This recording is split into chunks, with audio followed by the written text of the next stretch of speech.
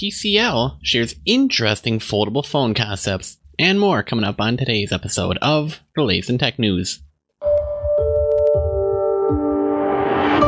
Hey, Gadget here. You're just in time for the latest episode of the world's only 3-in-1 show on tech, gadgets, and gaming news. That's right, this is the latest in tech news. My name is Taylor American. If you're new here, hit that subscribe button right now so that you don't miss out on the latest episode. We cover the latest in tech, gadgets, gaming, usually a couple articles a piece.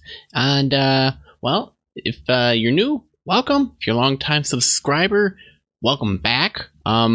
As always, if you happen to find anything interesting or entertaining or fun or new that you learned about, feel free to share this episode with a friend. We got a lot lined up today. Actually, not a lot. A couple stories a piece each. I don't know. As I was explaining to my wife prior to the show, I was complaining a little bit because I was like, where's all the gadget and gaming news? I mean, it feels a little bit sparse, doesn't it? I mean, right around this time it typically does, but I thought that there's going to be at least something interesting gadget-wise. I'm sick and tired about talking about phones. Something else cool, please? Thank you. So, yeah, we'll be talking about the TCL interesting foldable phone concepts. See, there we go. Right on cue, and followed up by we'll be taking a look at Google search results will be fully optimized for mobile first content come September, which is interesting for a couple reasons. And while you might not think it's relevant, I think it is, and I'll explain why in just a couple minutes. We'll also be taking a look at Google Stadia rolling out 4K streaming on the web. We'll also be taking a look at, well, the inevitable collision of gaming and athleisure. If you don't know what that word is, we'll be getting to that just a couple minutes. Also, Pokemon Go is getting a competitive league this month. I know, I was surprised too, but apparently now we can take on Team Rocket or be Team Rocket. I don't know. And finally, we'll be taking a look at, well, a mobile app game called Literally Just Mowing. For good, bad, or otherwise, this is quite an entertaining story, so we'll be getting into all of that and everything that it entails. But before we do, let's take a look back on today in tech history.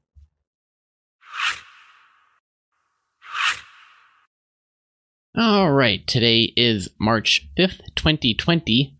Before I can get to what happened today in tech history, I do have to mention thank you, you know who you are, for pointing out yesterday an important piece of tech history that I missed.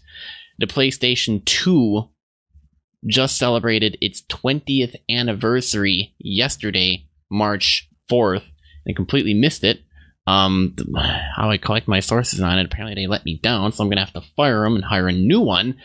So thank you for apprising me of that situation. But yeah, as of yesterday, the PlayStation 2 celebrated 20 years. So that was yesterday. Today, March 5th, in 1995, the Yahoo search engine officially launches on the internet. 13 months later, which is quite impressive at the time, Yahoo will hold its IPO at a price of $13 per share. Yahoo stock will peak at $475 in January 2000 and fall to $8.02 in September of 2001. So yeah, it's quite a volatile time. But anyways, Yahoo! Also, on this day in 1975, the Homebrew Computer Club holds its first meeting. Many people who played an important part in the early years of personal computing attend meetings of the Homebrew Computer Club during its history. Now, perhaps no meeting was more important than the one that took place almost exactly 1 year after the first. Steve Wozniak brought his design for what eventually becomes the Apple I personal computer, and interesting results and technologies came out of that meeting. So with that out of the way, let's head on over to today's feature article. Okay, so I know what you're saying. TCL, who are they? Well, TCL Communication is quite a fast-growing brand of TV manufacturers here in the US, but now they're wanting a slice of the phone market and is not afraid to push the envelope to get it. And yes, yes, in case you're wondering, we do have images and maybe a video that goes along with it too. So technewsgadget.net is where it's at if you want to get access to further details. The company took the wraps off of two foldable device concepts. One, well, different from the one it showed at CES 2020 earlier this year in January. The first has a trifold display.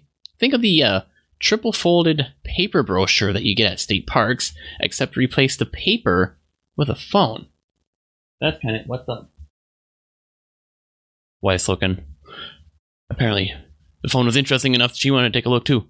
It's one of the first concepts we've seen with two separate hinge mechanisms working simultaneously, converting a 6.65-inch phone into a 10-inch tablet, which is quite impressive. And yes, here it is on the screen for you to see and drool over, if you will. The author here, this article comes to us from Wired, got to play around with a prototype. It feels very rough around the edges. Namely, it's stiff and tough to unfold, but the device veritably went from a traditional looking phone into an iPad-like tablet. You can also fold 1/3 of the screen away for the times you don't need the maximum available amount of screen space. You can easily see yourself unfolding this in a coffee shop, pulling out a slim Bluetooth keyboard to type up some words instead of lugging around a laptop. So you got that going for you. Unfortunately, with so much folding going on, it's a very thick phone, around the chunkiness of Samsung's Galaxy Fold, if not more. It's not terribly fun to use one-handed. Maybe that might be the point, maybe not, and might have some work to do there. That's why the second concept is a little more interesting. It's not exactly a foldable phone, rather a phone with a rollable screen, as TCL puts it. It looks just like an ordinary smartphone with a 6.75-inch screen, but spectacularly you can tug on the right edge of the handset to roll out more display and increase the screen real estate to 7.8 inches, about as much as the iPad mini, with no folding required. This design keeps the phone really thin at 0.35 inches. They did look at a dummy unit. They had manually extend the screen, but TCL said it has a motorized version that automatically does it, but it doesn't look like there's any pictures here that go along with it. So interesting. Since TCL manufactures its own displays, the company has gone wild playing around with various form factors. It has more than 36 other concepts floating around in its factories. However, it's likely the two concepts being unveiled today, as well as the wallet-like foldable device that debuted at CES, will never make it to market. We're not shy to show some of these ideas to engage in a discussion, get your feedback, and to learn, says Stefan Straight, General Manager of Global Marketing at TCL. We believe this is much more important than just putting a product out.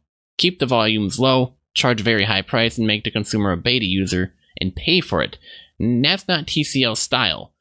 This testing phase lets the company identify which types of foldable phones resonate with people the most. Once it nails down a particular design and form, there's apparently a leading candidate so far, but TCL ain't telling. But they do intend to create a portfolio of foldables that gives several options to buyers. So being patient also gives the company more time to figure out exactly how to make it more foldable as well. Most of the products we've seen from the likes of Samsung, Lenovo, Motorola, and Huawei started at, well, right around $1,300, $1,400 and went all the way up to $2,700. It's far more expensive than some of TCL's most popular TV.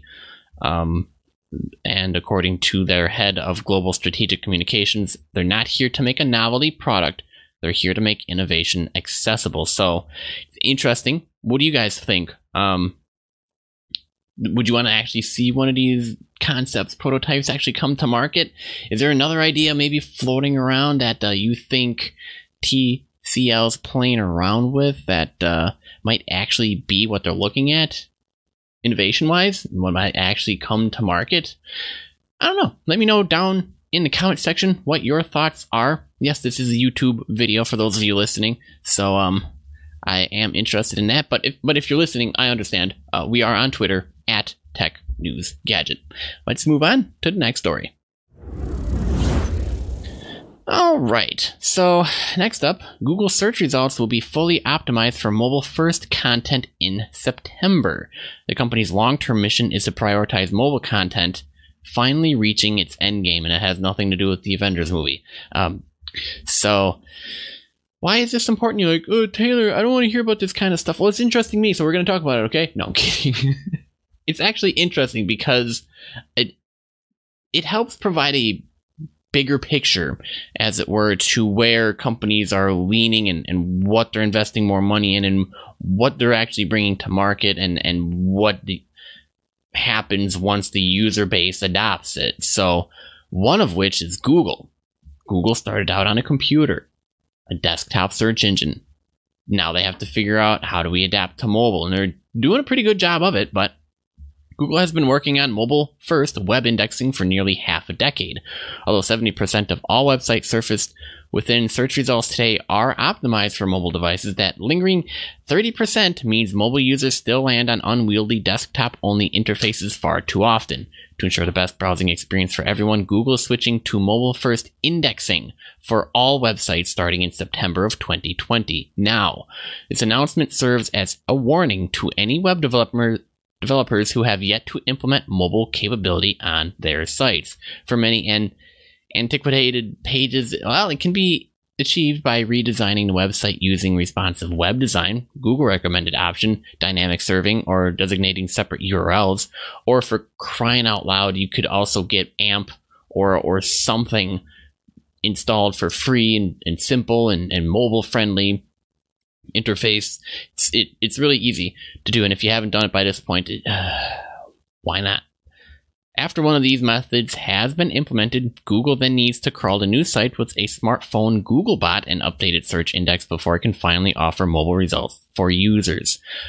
From now until September, Google plans to continue to activate mobile-first indexing on websites as they become optimized. The search giant didn't outline what will happen to non-mobile websites after September 2020, but it's safe to assume that they'll be buried in a long-lost abyss of forgotten results and pages and pages gone by. So, yeah, with everybody moving to a smartphone, I mean, it just looks better from like a consumer standpoint.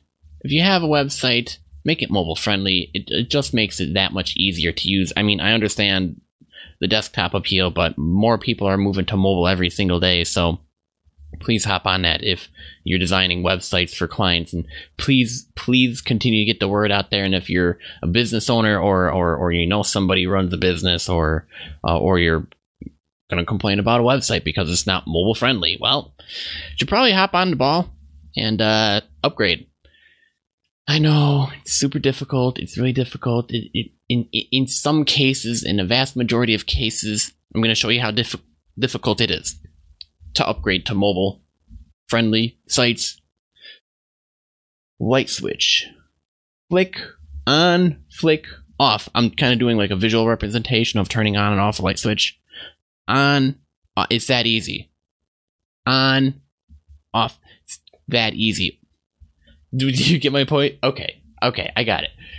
It's just sometimes I have to rant a little bit, okay? I had a really bad Overwatch game earlier today, but I finally won one, and it's still stupid, and then I have to listen to all this other stuff and people complaining about this, that, and the other thing. You know what? I don't have time to hear about complaints anymore. Just go do it, okay? I had a podcast like a couple days ago on my main website channel that is mobile friendly, where I just said, just go for it. Just do it. Anyways, you wouldn't get it unless you actually were listening to that episode, but you're here to learn about tech news, not about me whining and complaining about stuff. But anyways, now that I'm done with ranting on that, let's head on over to, well, the next article we got lined up. All right, Google Stadia. Good news here. Yes, they are rolling out 4K streaming on the web. And speaking of the web, did you know this show is available as a podcast? Yes. Head on over to latestintechnews.com or in the podcast app of your choice. Type in Latest in Tech News, and you can subscribe on the go on the web. And somehow you'll be interconnected via your smartphone to the show and stay updated and current on the daily events of the day. Google is finally fulfilling a key promise for Stadia by rolling out 4K gaming on the web. And I know what some of you are saying, oh, it's a little bit too late. Whatever. Google Stadia apparently doesn't care, according to 9to5 Google and several Reddit users. you'll need a Stadia Pro subscription and a fast internet connection to use the feature, with Google specifying a minimum excellent connection over 35 megabytes per second. However, 9to5 Google reports that it was able to get 4K working with good and even okay internet speeds. Until now, the only way to access 4K gaming was by using a Chromecast Ultra with a television. Now, if it's working on the web, you should see a noticeable bump in quality. You can confirm it by opening the in-game menu, hitting Shift-Tab, or using the Stadia button on your controller, where you should see a green 4K icon under data usage. See, the main problem was 4K streaming has been a thorny issue for Stadia. As Engadget noted last month, a key part of Google's pitch was that Stadia could hit 4K at 60 FPS. However, that resolution isn't supported on key games like Red Dead Redemption 2 and Destiny 2, something that Google didn't make clear. Instead, players had to figure out which title supported 4K for themselves. Also, games that do not support 4K appear to be running at a lower resolution than, get this, native 4K games on a PC.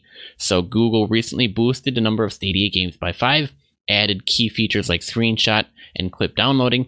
Several key features are still missing though, including support for wireless Stadia controllers on the web, and expanded Google's support, assistant support that is. Google still hasn't made 4K Stadia Play on the web official, but the fact that a lot of players are seeing the feature means that an official announcement could be imminent. So, for those of you playing Google Stadia, what are your thoughts? I mean, I know it had a little bit of a rocky start. I actually haven't had a chance to test it out, but generally the feedback has been positive about it. But people have been complaining about, I have to buy the game on top of having a subscription. Well, and forget it. I thought this was like the Netflix repository for games. It's actually reminding me more about Audible now. Well, there you go. I guess you can have your cake, but you have to pay to eat it.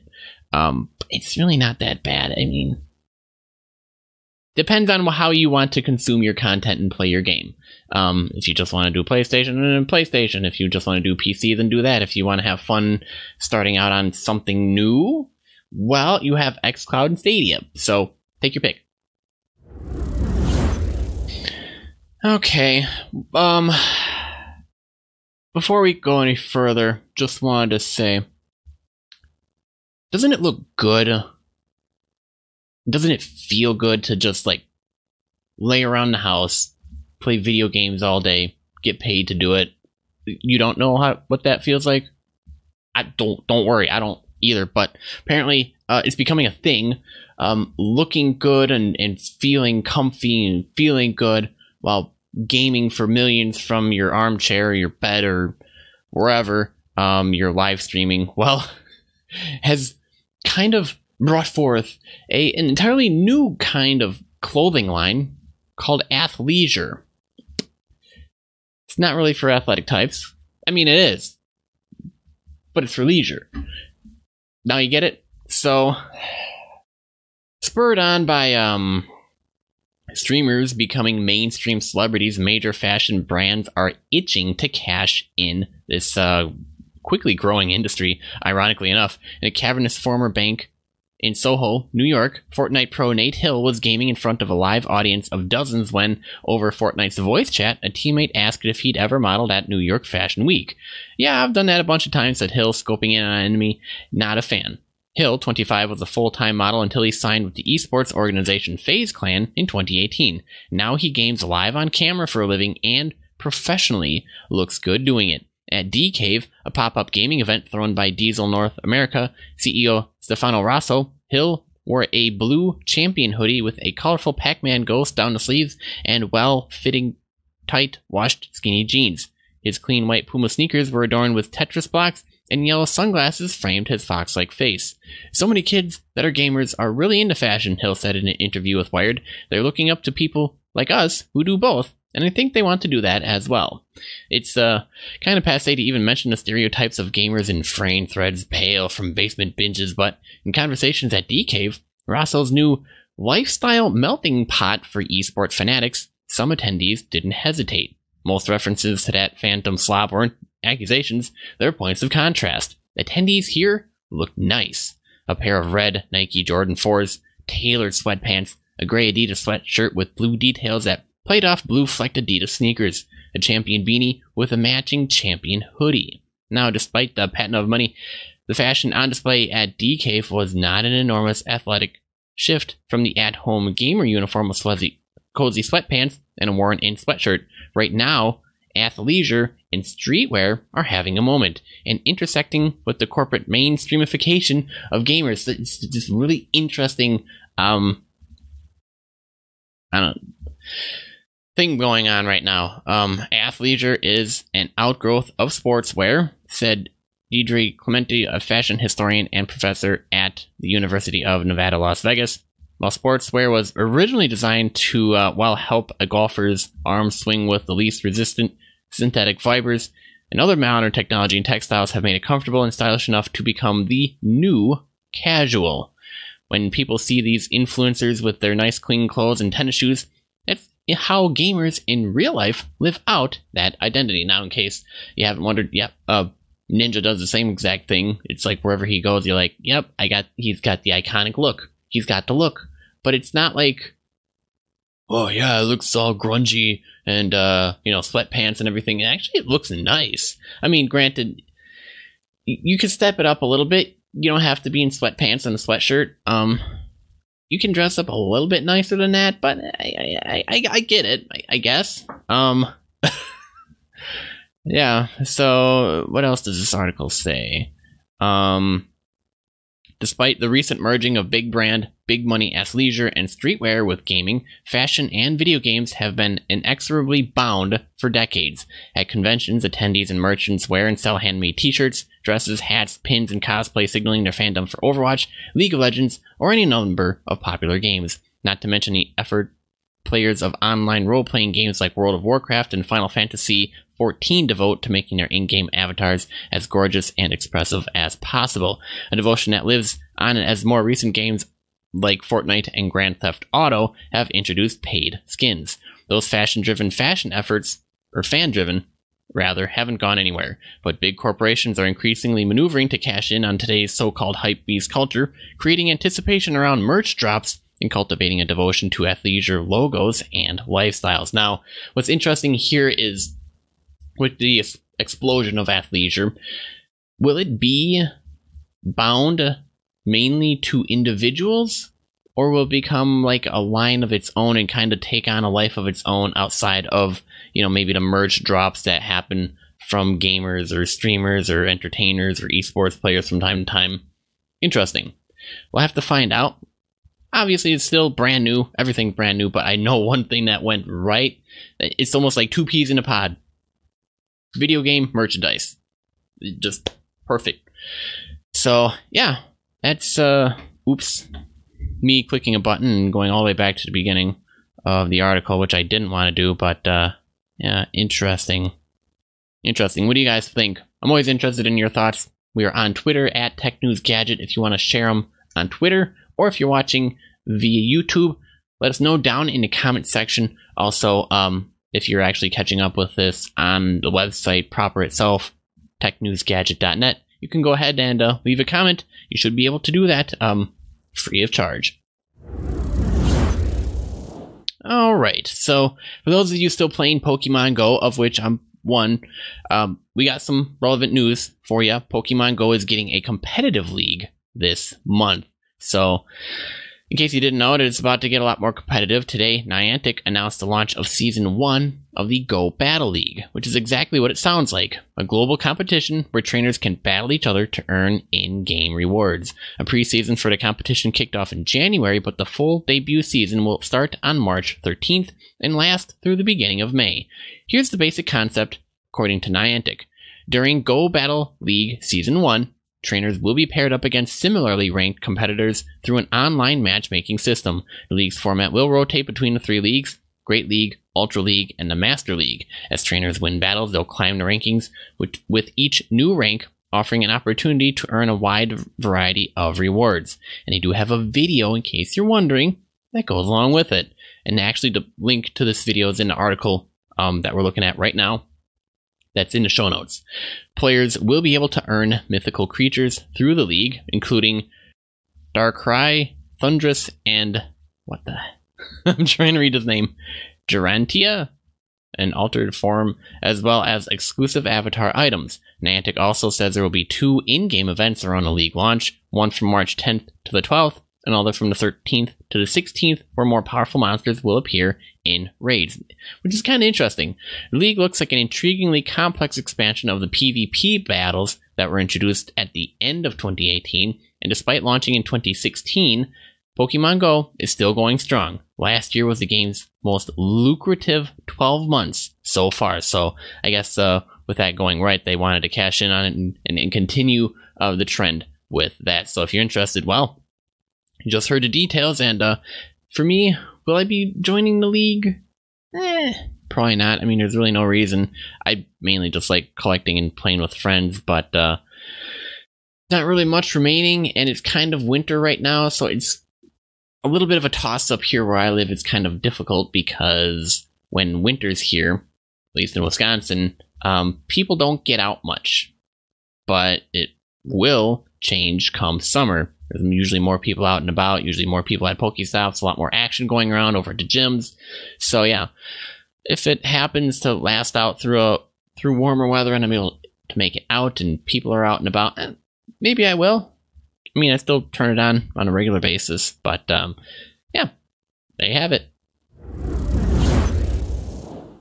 And finally, the last article I have for you guys today is a new game out.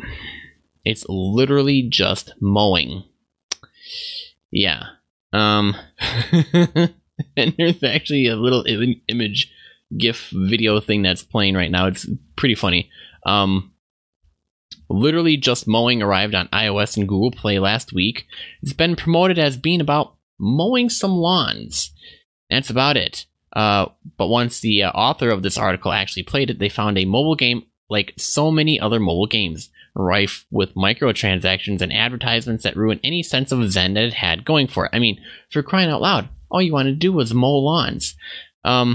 It's literally Just Mowing is, at its core, very simple game about mowing lawns. You're given a patch of land to mow, you mow it, and then you move on to the next overgrown lot. Progression is tied to cleaning up streets, each with multiple lawns. As you rack up completed neighborhoods, an association of lawn care professionals ranks your progress and rewards you with new hats. This provides a simple, entertaining feedback loop, as it were. That is until the insidious hallmarks of mobile game monetization are revealed. Loot boxes. No, I'm kidding. Every so often, it's literally Just Mowing shifts to a full screen ad for another game. Can't blame them. It's free and the developers deserve to make a living off of what is a pretty solid game, but the sheer frequency with which these mini commercials interrupt gameplay is kind of killing it.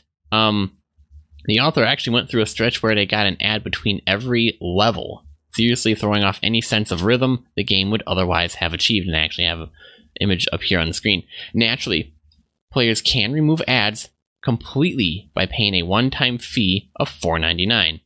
Now, if you're going to spend much more time with It's Literally Just Mowing, you probably wouldn't have any problems, throwing $5 their way. It's really just a cup of coffee. The payment also nets you 2,500 gems, the in-game currency that allows folks to purchase additional loot boxes. Oh yeah, you heard right. It's Literally Just Mowing has loot boxes. Why? Well, I don't know why.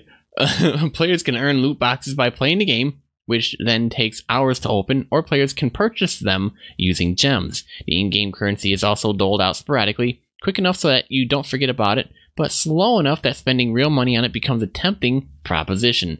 These gem packages range from 99 cents for 500 all the way up to $49 for 32,000. While not a wallet gouging game, loot boxes range from 2,500 to 500 gems in cost, and it's still distracting from the relaxing experience that It's Literally Just Mowing could have been. Now, which begs the question, was this game supposed to be a relaxing type of game where you could just enjoy mowing lawns and simple entertainment that comes from it, or did you want to be interrupted and have to pay money all the time? I don't know. But whatever it is, it's an interesting experiment into the human psyche. Just how long can you push somebody until you drive them nuts without even introducing them to Angry Birds? Well, It's Literally Just Mowing might literally just do that.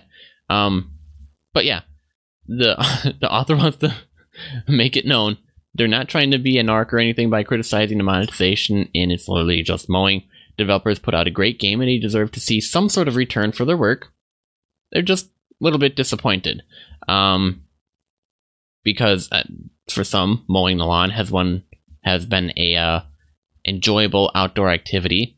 But you kind of can't do that if you constantly keep getting diverted away from microtransactions and loot boxes. So, I mean, I understand they want to get their money. It's almost like, why don't you just have a free version and then throw ads and drive them nuts to actually have them upgrade to the pro version for $5 or $20 or however much you feel your game is actually worth if the developers are listening, and then just have the people pay that price and then just give them the game. Just say, here's the game, enjoy, have fun.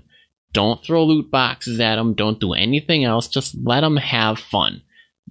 I think you'll find out you have a lot happier user base after that. So, oh my goodness, it's at the 30-minute mark. I should probably wind up the show. Oh, look at that. We're done with the articles. Well, why don't we do that? You guys are like, what's going on? I don't know. I'm kind of losing it. It's late. Can you tell I'm tired?